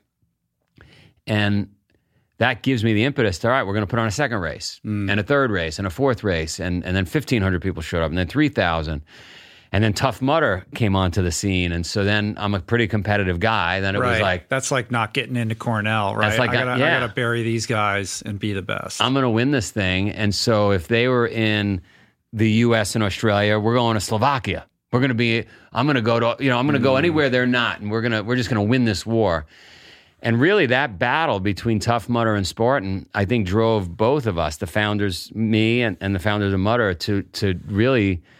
build an industry, build a sport out of this thing. Yeah, the difference from my perspective is that with Spartan, there's this, elite aspect to it where, you know, you're able to tap into a different caliber of athlete, and that allows the weekend warriors to compete alongside like these people that are like, you know, who become the Amelia Boones and the like, who get really celebrated. Yeah, and that was the difference. The difference was Tough Mudder went out and branded it. It's not a race, right? This is an experience, and we're actually gonna laugh in the face of people wanting a medal at the finish line. We're gonna give them an orange headband. Like that was their shtick. And our thing was, if I'm gonna do this, I want to make it a real sport. And honestly, it was a business mistake on my part because it was harder to build what I was building. It was easier to build. They were much more inclusive. Like, right, a bunch of guys high-fiving, they could skip obstacles, and they could just earn a headband and drink a bunch of beer. I was asking people to like train and work hard. And if you didn't do an obstacle, you had to do 30 burpees. Who the hell wants to do that? So I was losing the battle for a long time, but because I'm such, I just don't quit. We ultimately won. We ultimately won. That is your superpower. Just you're the ever-ready battery that's just never going to run out of energy. My Spartan team says I'm very much like a battery on your phone that's like just out of juice but doesn't die somehow. Like you're always at 6%. Yeah, exactly. And it just doesn't die. That's funny. The other thing that's cool about what you do is, I mean, it would be normal for somebody like you who's so focused on building Spartan and all the things that you're involved in to just be focused on that. But you really opened up your farm and you have all these people that come through. It's like this open door policy, like, hey, you want to come here? We got a bunkhouse, stay as long as you like, but you're going to have to do what I tell you to. So you're still doing this kind of one-on-one coaching and mentoring. And there's been some pretty extraordinary success stories that have come out of that. Yeah, I do it. My wife hates it, right? Because I think I invited 3 million people to the farm once, but people don't really, it's a little Tom Sawyer-ish, right? It's a little Karate Kid, right? What was his name? Mr. Miyagi? Yeah. Right? Like you come here, you can paint the fence and do this and that. And people don't really want to do it. They might not be happy with their life. They want to lose weight, whatever it is. They're trying to clean up things and they think they want to come. But in most cases, when they get there, they tap out. Yeah. There's a few unbelievable success stories. The Apples guy, right? The Apples guy was an amazing success story. Truck driver, 300 pounds. He probably should have been 160 pounds. I got him down to 200 pounds in 30 days. He shows up with a little wheelie suitcase. He's like, all right, where am I staying or whatever? I'm like, up there. Up where? Top of the mountain. The rafter. Oh, at the top of the mountain. He takes the wheelie suitcase and literally climbing up the mountain with this thing. Took like 4 or 5 hours. Gets up there. I got him in a stone cabin. He's like, where's the shower, the kitchen? There are none. And big bushel of apples. All you're getting is apples. We're hiking every day. Lost 100 pounds in 30 days. Obviously extreme. Obviously easy to bounce back from that. But like, that's the deal. Like they can't do it on their own. And so I provide that ability to do it. Structured environment and strip everything else away. Take the phone away. Take the food away. And if they give me their keys and they give me their wallet, we can get them to succeed at anything they want to succeed at. But as soon as they have a plan B or a way to escape, I can't help them. Right. So the recidivism rate, you can't control. I can't control it. I mean, I had 2 guys show up 2 months ago, big, jacked guys during COVID. I had a bunch of kids come, family friends. They sent all the kids. I put them through hell. And 2 guys wanted to come. I said, you can come while the kids are here. I'm putting on a 14-day. Yeah, no problem. And they spoke with like military lingo. They were not military guys, and they were going to crush it. 3 hours. Kids stayed 14 days. These guys made it 3 hours. Wow. So what's the differentiator there? They could leave. Yeah. They could leave. I mean, when you can leave, you take that option. And I learned it, in this town, we didn't talk about, I rebuilt a general store that had been around from the 1800s. I rebuilt a farm that had been around from the 1800s. And I envisioned finding some entrepreneurs like I was back in the neighborhood to come run these things. It'd be cool to come run a general store, right? And you're not going to have to get a mortgage and all that. It's all paid for. It's all ready for you. Turnkey. Just walk in, and this farm has a tractor and cows. All you got to do is walk. You just got to do the work. You're going to crush it because you don't have the strains that any other entrepreneur has, where you got to borrow and you got to figure out ways to make this work. I even have a place for you to live. They all quit, and they quit because they're not invested personally. They're not invested. In it. Yeah. Like when you write a check and you sell your kids and do whatever you have to do to make it, you have no choice. And so that's the big difference. You know, with the death race, they were all quitting. And then one year I said, here's what we're going to do. If you want to do the death race, you have to get an article written in a local newspaper that says you are doing this race and you're going to finish. And all of a sudden, finishing rates went up. It's that easy. Yeah. Right? That's amazing. All these people that have come through the farm, all the people that you've seen compete in these Spartan races, all the athletes that you've run shoulder to shoulder with over the course of these races, like what are the lessons that you take away from all of these experiences that can inform the person who's at the starting gate of a journey like this? Well, so I'm a big subscriber in this idea of fire, ready, aim, right? Just get started. Just take that first step. Just go outside. You know this. I think we all get stuck sitting around. Our brains are wired to avoid discomfort. And so I find myself, I know every day I got to take my cold shower. And I find myself looking at my phone. And I'm like, why the fuck am I looking at I'm looking at my phone because I don't want to get in the cold shower. Subconsciously, my brain is telling me to avoid that pain I'm about to go deal with. So just take that first step. And that first step leads to another step. And before you know it, you get it done. And that might be signing up for something. That might be telling a friend you're going to go do something, or maybe just having a friend ring your bell in the morning, or having your shoes out next to your bed. Whatever that is, just take that first step. Number two, and I'm doing this a long time, so I think you have to have a frame of reference that you could fall back on when the going gets tough. So what do I mean by that? Like, I always go to a place when the going, and I say, well, it could be worse. Like, I could be in Siberia. I could be missing an arm. God forbid, one of my kids could be like, I go through this place where it's like, it's not so bad when I refer to some other thing that could be my reality. And I think when you do that, you have gratitude for where you are versus resentment. And that's important to understand, right? There's a lot of people that resent, like, oh, I should have what he has or she has or this or that. I never think that. I think, like, thank God I have what I have because I don't have what they have, which is worse. You know what I mean? And is it the result of all these experiences that you've, basically brought upon yourself that allows you to tap into gratitude in that way? No doubt about it. If I didn't feel the pain and suffering, I wouldn't know how bad, like, as bad as it's been for me or you when we've done these races, which are really just manufactured adversity. We're still not in the Lewis and Clark expedition. We're like, you know what I mean? Like, it's not Donner Pass. It's not that bad, right? So, but you wouldn't know that if you grew up on Park Avenue. You pampered your whole life, right? You wouldn't. So, so that's probably why the MMA fighter and the Navy SEAL, that's probably why their handshake is a little softer and they're more humble because they've seen hell. But with success, now you're flying around, you're managing this huge business, you're trying to direct all of these races. I know for myself, I'm sitting at a table having conversations with people more than I am getting out after it. Like, as a result of the things that we're interested in, we create a certain largesse in our lives that actually makes it more difficult. Like, I found myself having to exercise stronger boundaries and challenge myself more to get out of this comfort zone that I've created for myself. Do you feel, no doubt and now about you got kids and you can't go do 14 Ironmans in a year and all of that. Like, do you miss it? And how do you, stay connected with that impulse to be in discomfort?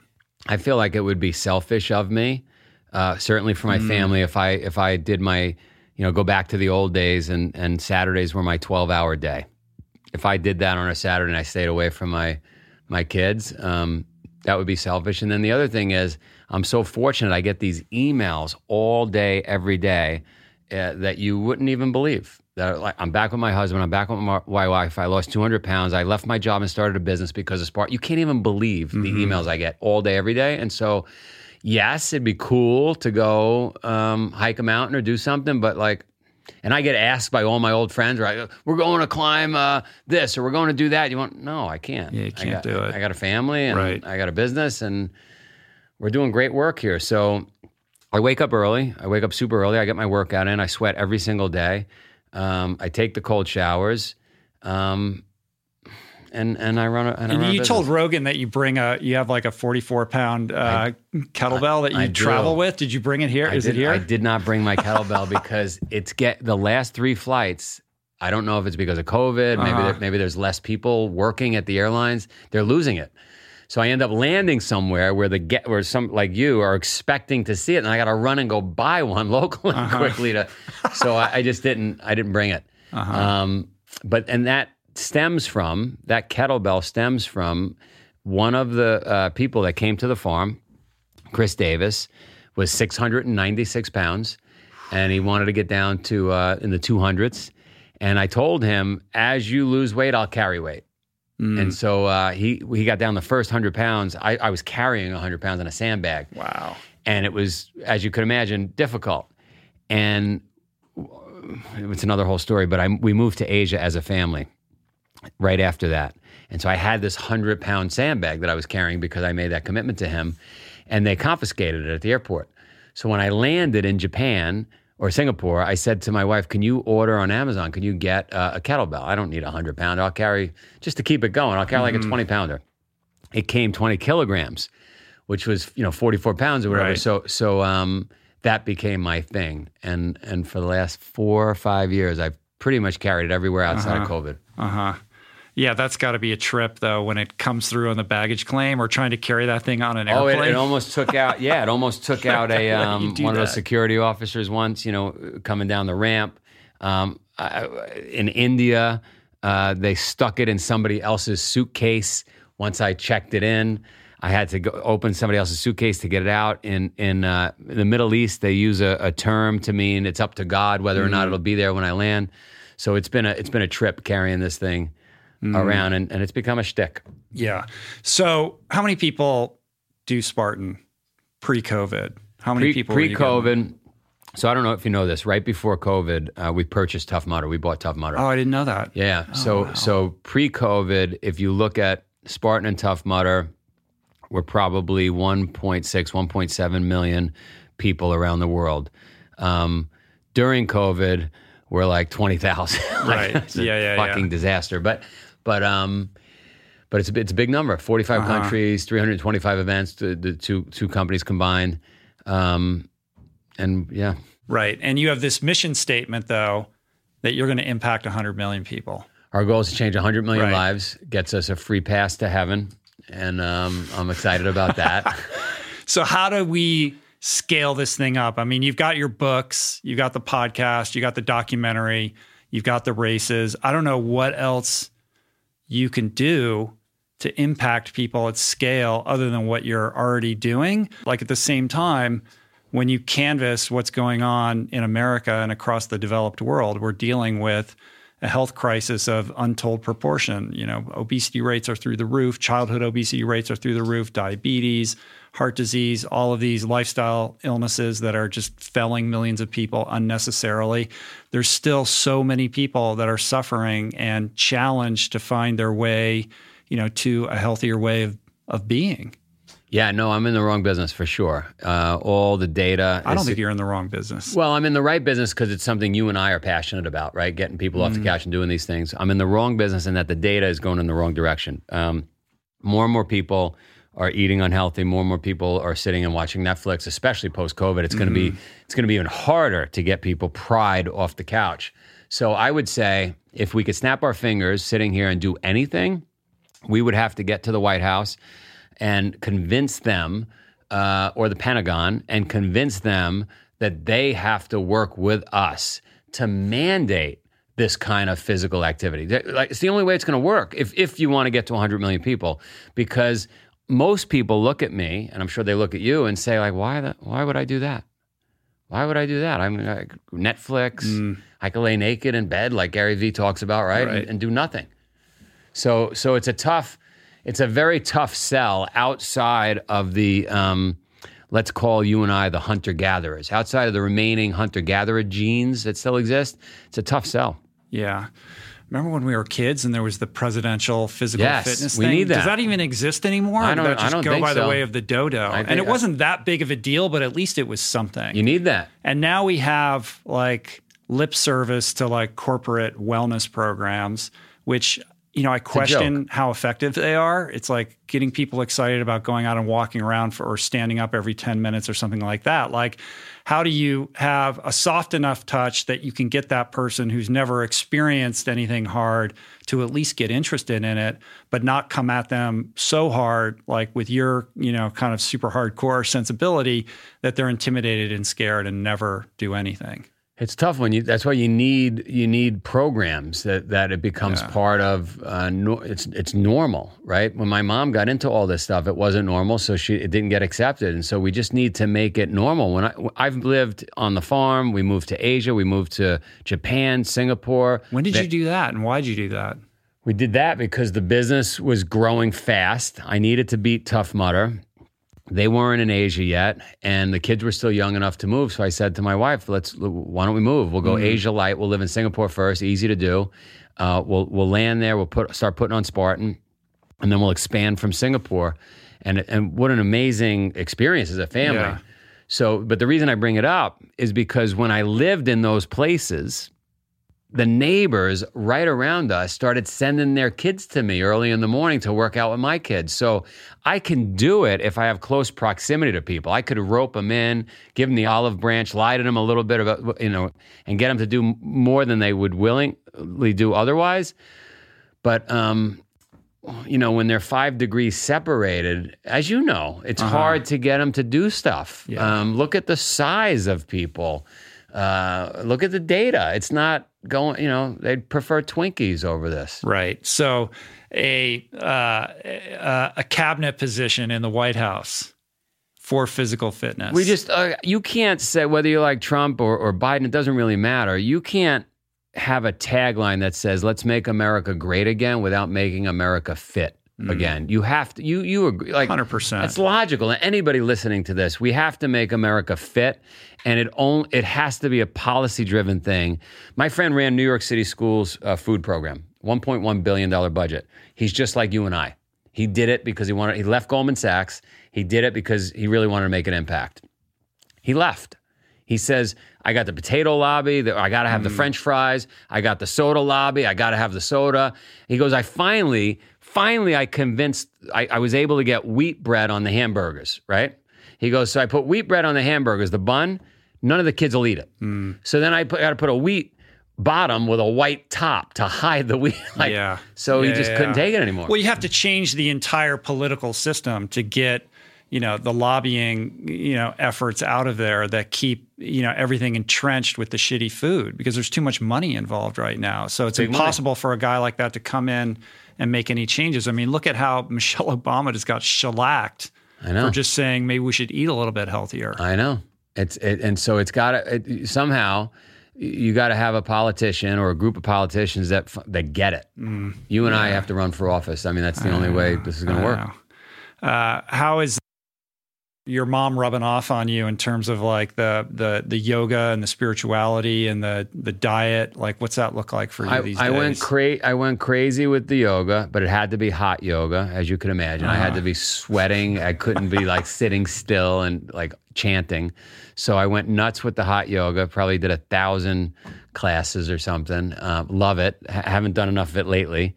And on the spirituality front, I don't know. My mom used to say, look, no matter what religion, you just got to be a good person. So my thing is just be a good person. Is she around still? Gone.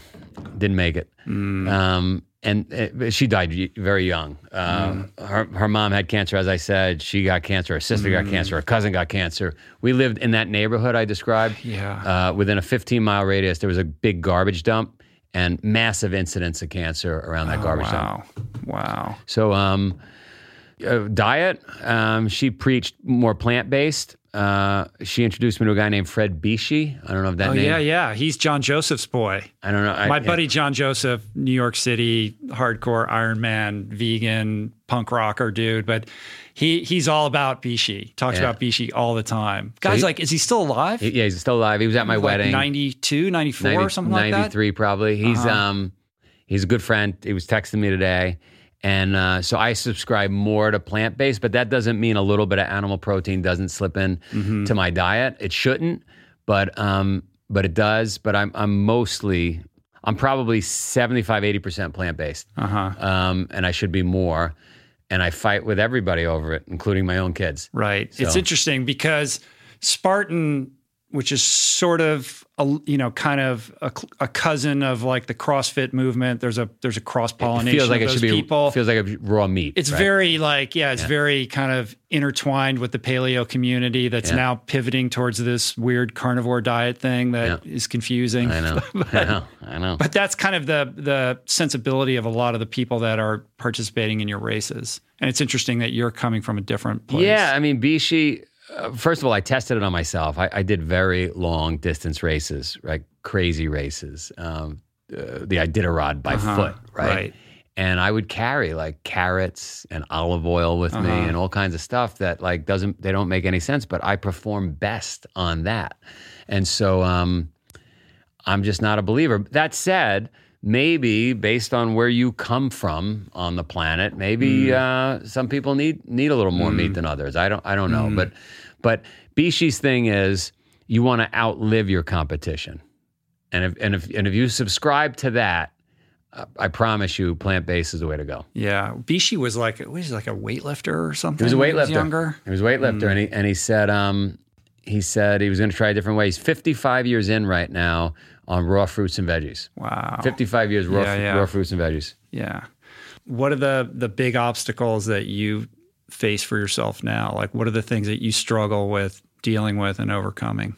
Well, my biggest obstacle is I got 20 years of my life invested in this thing. I levered up right before COVID and bought my competitor, Tough Mudder. And my whole life is upside down right now, financially. So how are you maintaining your sanity? Because there's so much you can't control, right? Netflix and Twinkies, man. Right. What are you doing in LA? I came out to LA. I have a thing tonight. This is a funny story, actually. Ayn Rand and Atlas Shrugged, the book Atlas Shrugged or Fountainhead. I get asked on podcasts like this, like, what's one of your favorite books? And I'm like, Atlas Shrugged. So I guess there's an Ayn Rand society that reached out to me and said, oh, I know that your favorite book is Atlas Shrugged, so can you come to this thing? So Laird Hamilton, Gabby Reese, maybe Peter Thiel, some people will be there tonight. And they said, I promised pre-COVID I would be at it, so I got to go to this thing. That'll be an interesting crowd of people. It's going to be interesting. Yeah. How does, how you look at the world and, think about people and potential affect the kind of people that you hire for your business? Like when you're looking to bring somebody on into your organization, like what are the qualities that stand out to you? In the early days, because I just didn't have enough funding to do what we were trying to do, size and scale, it would be if they had a heartbeat. They were good enough to work for us, right? Because I was paying like $2,000 a month for the first 100 people to make this thing work. The expenses were just insane. I would say now, if we really narrowed it down, a much more professional approach, it's you got to be a really enthusiastic person. You got to be like relentless. I don't even care if you have domain expertise or not, because you can learn that. But if you're just relentless and 24/7 and just like not going to accept no, and you're honest and you got integrity, that's good enough for me. Yeah. The specific skill set can be trained. I don't care about that. But it's more about that. It's more about the disposition. I want, what is it, Pareto's principle, right? 20% of the people do 80% of the work. I just want more of those. I just want more of those 20s. Yeah. So we'll wrap this up with some thoughts for the person that feels stuck, who's inspired by what you just shared, and is looking for, that little dose of inspiration to just start, to get out of that cycle of analysis paralysis that, keeps you on the couch scrolling for the best pair of running shoes. You got to sign up for something. It could be learning a new language. What about when we can't sign up for anything right now? Signing up for something could be as simple as saying to your friend and then screaming it from the rooftop. So you're committed, you're on the hook. We are going to walk 6 miles on Saturday. I mean, that could be the thing you sign up. It's just got to be, it could be, we're going to learn a new language by this date, right? It's got to be, this is what we're going to do. And by this date, we're going to be held accountable. And then I would say, we have a prayer at Spartan. Our brand has a prayer. And we stole it from a World War II French paratrooper who they found in the field dead. They pulled the prayer out of his pocket. And basically, he was saying, look, God, everybody is asking you for the good stuff, right? They want to get back with their spouse. They want to get home, a warm shower, a meal. You probably don't have any of that left.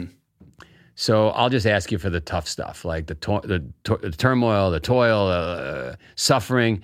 And just promise me you'll keep it coming and you give me the strength to deal with it. So like, if you can turn your thinking around to more like that, like I might text you and say, hey, Rich, I hope you have a shitty day. And that's like, it's a worthwhile day. I got to fight through today, right? We don't want a complacent, easy day. And so if you can change your mindset to like embracing tough stuff and committing to it, you just have a better life. And what do you think is the main obstacle that gets in people's way?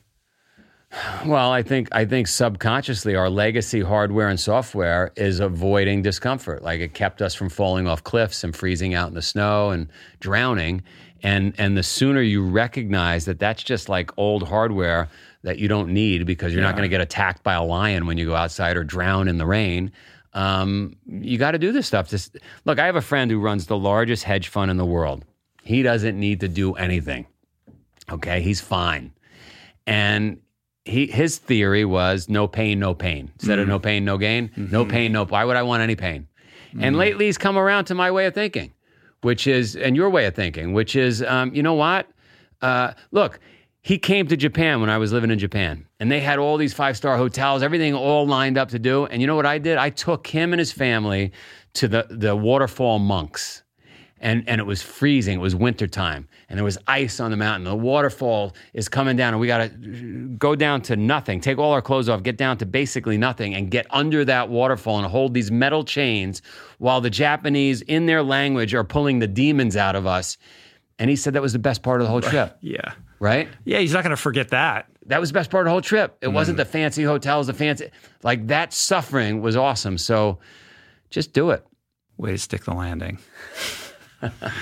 Powerful Joe DeSena, thank you, my friend. It's great to see you. You're awesome. Yeah, that was very cool.